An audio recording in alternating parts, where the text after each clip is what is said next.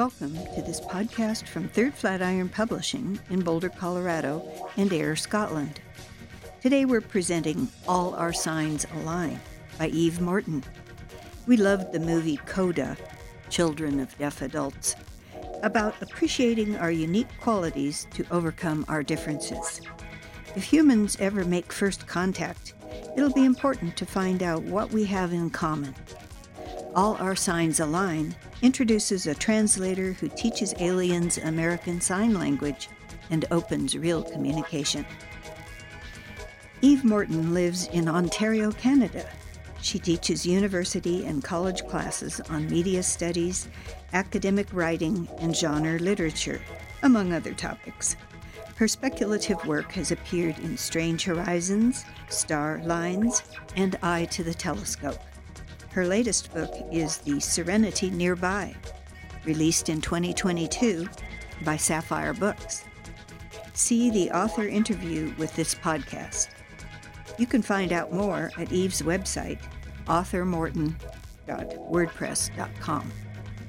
This story first appeared in the Third Flatiron Anthology after the Gold Rush.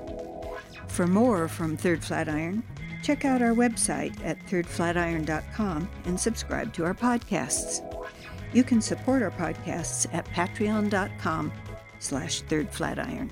And now, let's hear All Our Signs Align, read by Julie Rue.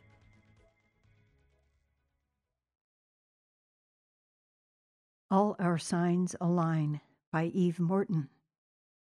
At first, teaching the aliens sign language was a suitable challenge for Gregory. Growing up with deaf parents, while he had hearing, meant that he already felt as if he was in two worlds. He spoke out loud during the day in school, sharing secrets and stories without the use of his hands to his friends and teachers. Then at home, he'd sink into silence and translate his day into something that his parents, a stern older couple who had had Gregory late in their life, could understand and comprehend. Sometimes he'd need to come up with his own forms of signs to translate the new world to his parents into something beyond spelling words out with his fingers, like when he understood that he was gay and wanted to introduce his new boyfriend to them, or when the scientists made first contact with aliens from another world and no one on the news had closed captioned the experience. Gregory fumbled with both events, hands shaking and wondering if his message was reading properly. But there was nothing to worry about. His parents signed back, "I understand. I love you. And everything is going to be all right." Like some magic spell, one that always made him feel better when he was young, Gregory's parents' signed words spoke the truth. And so Gregory was loved by them no matter what his sexuality, and even the alien invasion turned out to be a peaceful affair. Gregory was no longer with Stephen when the aliens came, but he had been casually seeing a man he'd met in his first-year English literature class. They'd both been reading War of the Worlds in bed, bodies lying opposite one another on the same thin twin mattress, and when the news first broke on their devices, they thought it was a joke, an Orson Welles type of experiment gone awry. Then, realizing that no one else in this large world of over 8 billion people knew they were reading H.G. Wells together, they took the news seriously and acted accordingly by making out until their fear subsided. When Gregory spoke next, he also signed, though Jeff was a hearing man. It was as if he understood the imperative to always speak in two languages at once, now that alien life forms were here. After informing his parents what was going on, and then signing that he loved this boy with him, too soon, as it turned out, for their still very new relationship, he dropped out of his English literature classes and enrolled in translation studies. Within 5 years, with another 5 boyfriends behind him, he was translating his American Sign Language into Alien Sign Language, the initials ASL taking on new meaning in a global and now intergalactic world. His first classroom was on a starship that orbited around the new colony that had been discovered. It was yet another position between two worlds, familiar and comforting, and Gregory fell into the rhythm of teaching the aliens and other human translators quite happily. When the aliens presented with only 3 digits on their hands, he modified the alphabet to accommodate them. When they came to him with new concepts, such as consciousness trading and ineffable happiness, he struggled to find ways of expressing it to the humans around him, then on his 5-fingered hands, and then to the aliens, giving them back a sign they could use to understand one another. When finally, after nearly 6 months of struggle, one of their 6 eyes lit up with the joy of comprehension, it was the best feeling Gregory had had in some time, not since boyfriend number 5 kissed him under the moonlight filtered in from a spaceship. Finally, he'd met his biggest challenge so far. Humans and aliens could speak together. They could understand one another through their hands and bodies and faces, even if it was all so very different from each other. So when the government canceled the sign language program, Gregory didn't understand. Hadn't things been going so well? What were they to do with this new language? One that had bloomed into an ever-expanding lexicon between the races after that first translation hurdle. When Gregory was called into his boss's office, and Sherry informed him of the new invention of a universal translator implant and freeform box that could be attached to a larynx of every human and every alien creature, so there was no need to share words any longer, he remained silent with his mouth, but his hands were lively with his true thoughts. He cursed. He cried out. He signed his frustration and skepticism at how something technological could replace the human-alien field of translation. "You've been signing," Sherry said, her brows furrowed, "but I don't know what you're saying." It was hard to believe that after all this time his boss still had not picked up even the most basic annoyance in someone's fingers. "It doesn't matter," Gregory said, and put his hands behind his back, where they still twitched with his anger. "I just don't understand how a piece of technology can replace human and alien conversation and relationships. It translates for us now. We have the words. But language is about more than just words. It's those relationships that matter. It uses those relationships. The tech is based in AI, which has now scanned enough of the aliens' language, cultural documents, history, and stories to have a complete lexicon on which to draw its translations. Now there is no need for a shared language, the bridge sign you've been teaching. I'm sorry, but we simply don't need it anymore."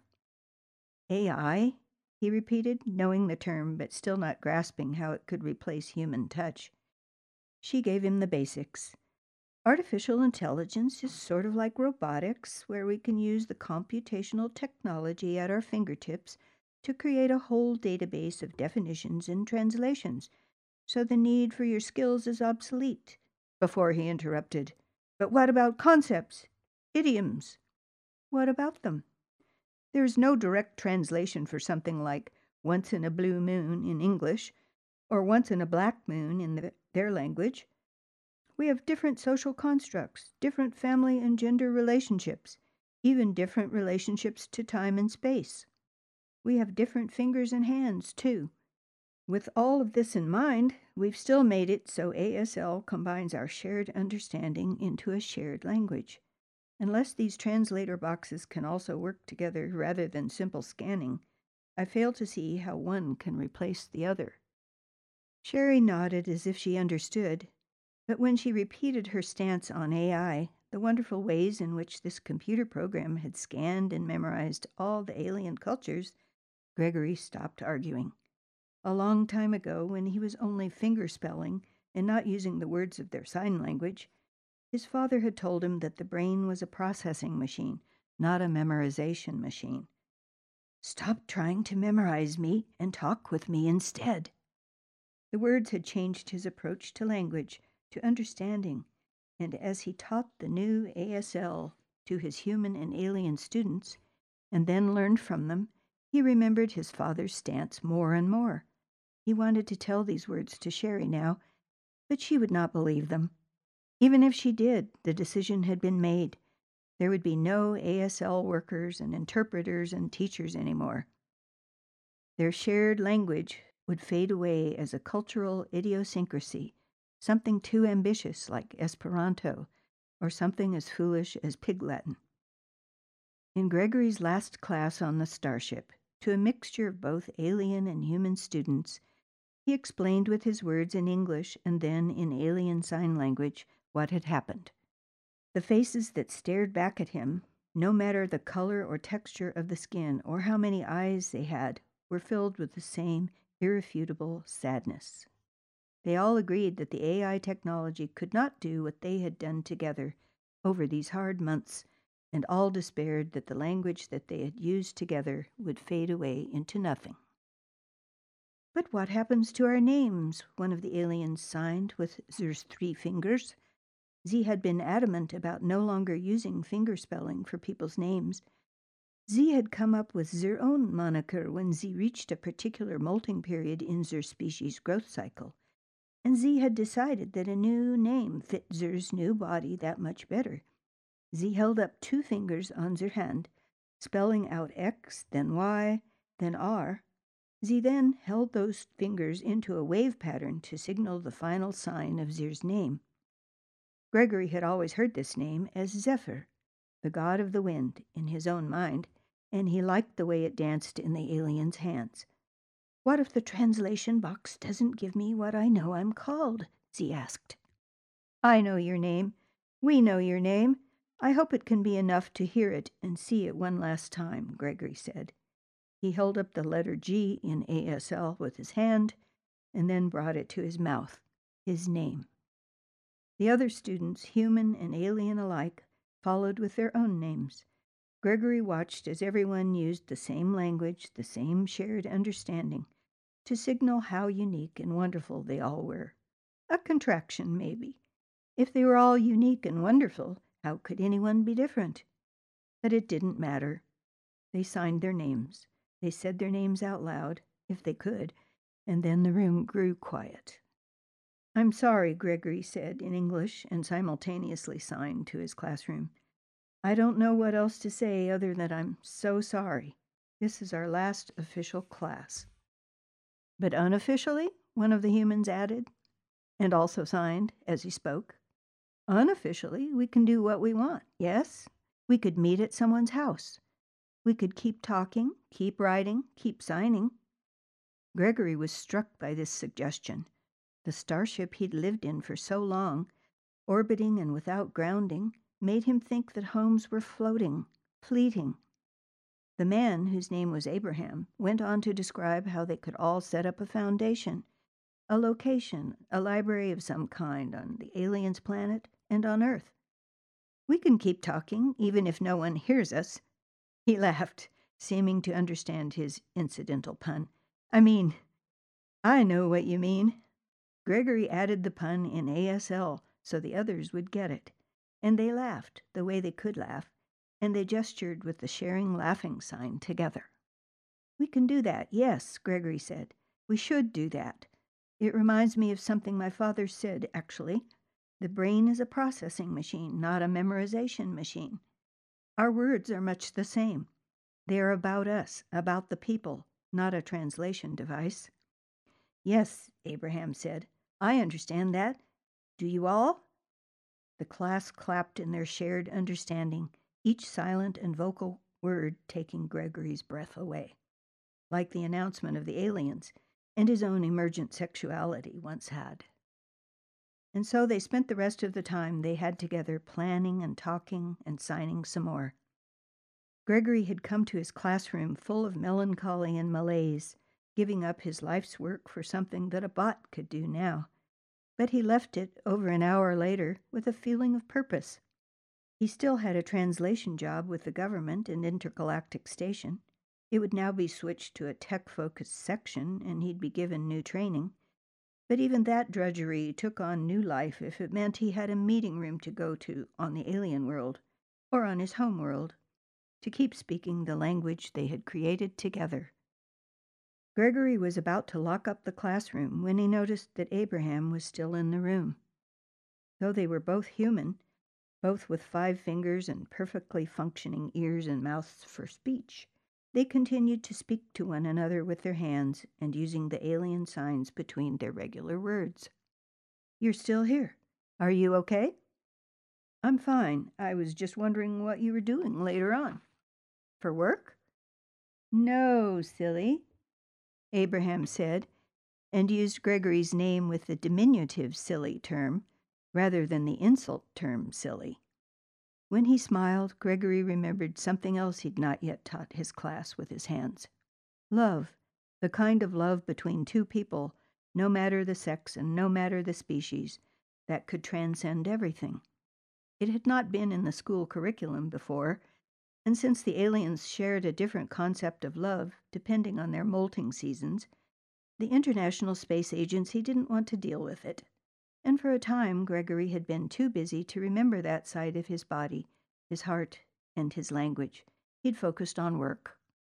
But now, as Abraham stepped closer to him and asked him with his mouth this time, without using words, what they could do together, he filled with ideas. Their kiss became a caress, a hug, became something more between their bodies. When they pulled apart, they held hands, and an electric charge went through them. There's so much to say, Gregory said, and then shook his head. A complete other world. Yes, that's true. Abraham held up Gregory's hands. He kissed the tip of his index finger, then his middle, then the ring, and the pinky before he folded the thumb into the center. He made nonsense spaces and syllables with his hand, a start to something else. But I think you can handle it. Gregory nodded. He was, after all, used to living in two worlds. Maybe now, as he kissed Abraham once again, he could also love in two worlds.